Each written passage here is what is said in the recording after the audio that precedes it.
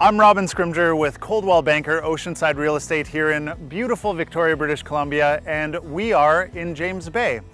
Right now I'm standing at Fisherman's Wharf, which is a really unique and cool float home community along with a tourist attraction where you can either live and or visit and enjoy some phenomenal food down here, as well as whale watching and other tours.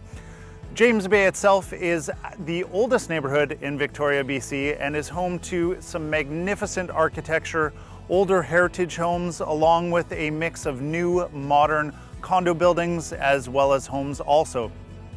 One of the things that people love about living in James Bay is that there's an inner harbor walkway where you can walk all along the waterway, all the way down in towards Fisherman's Wharf and directly into the downtown core.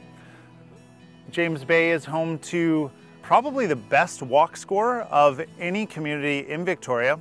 Aside from having close access to the downtown core, you've also got the beauty of the Parliament buildings, and you've also got James Bay Village, where if you like old pubs, you enjoy times at the Broken Mast, as well as access to all of your professional services, whether you need dentists, doctors, lawyers, groceries, of course, are all in the heart of the village right here.